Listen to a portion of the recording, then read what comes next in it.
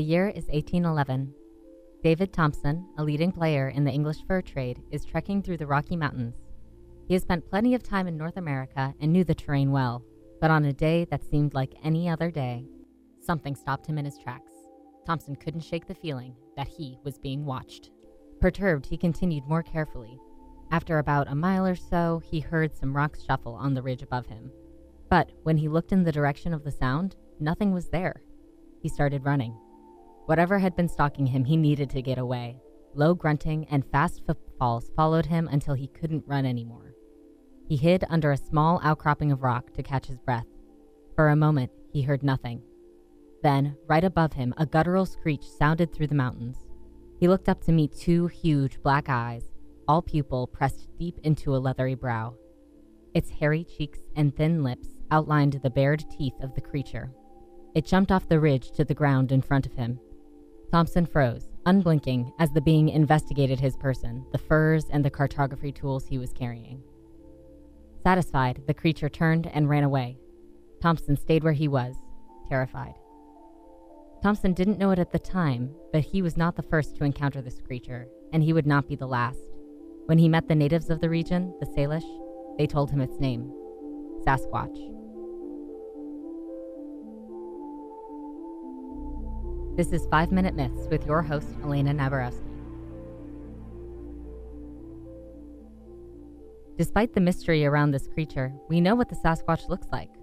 Eyewitnesses all agree that the creature towers 7 to 15 feet tall, with broad shoulders, thin lips, hair on its forehead and cheeks, and a very human-looking body proportion.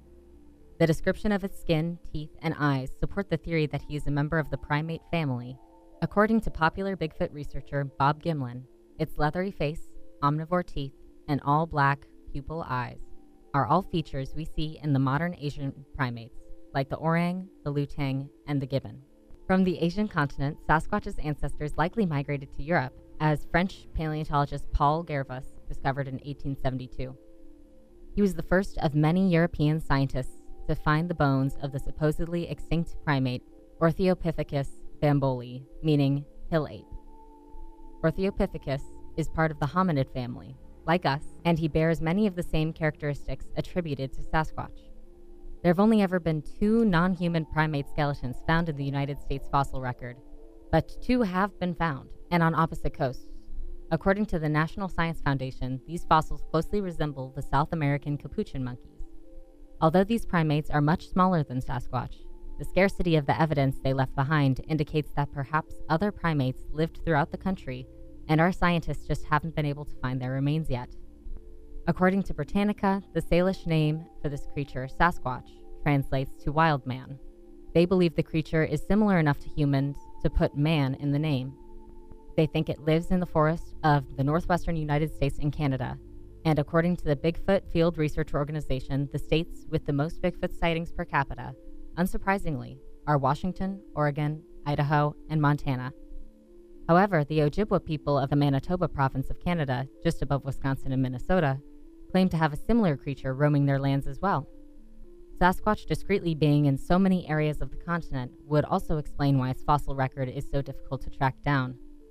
The Ojibwa's name for him, which is too difficult for me to pronounce, translates to ancient ancestor, according to an anonymous Ojibwa man. This name holds a similar thread to the Salish name, both suggesting they are related to us somehow.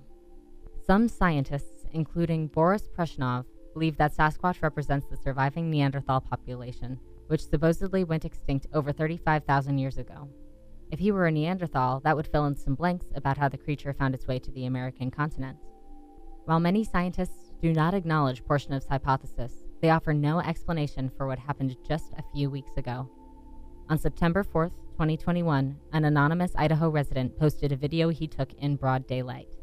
The media group Independent describes the video. It pictures a hairy primate over 7 feet tall, retreating into the woods. There are no monsters under your bed, but they might be in your backyard. And one day, you might have to ask yourself, are you a believer? This has been 5 Minute Myths with your host, Elena Nabarowski.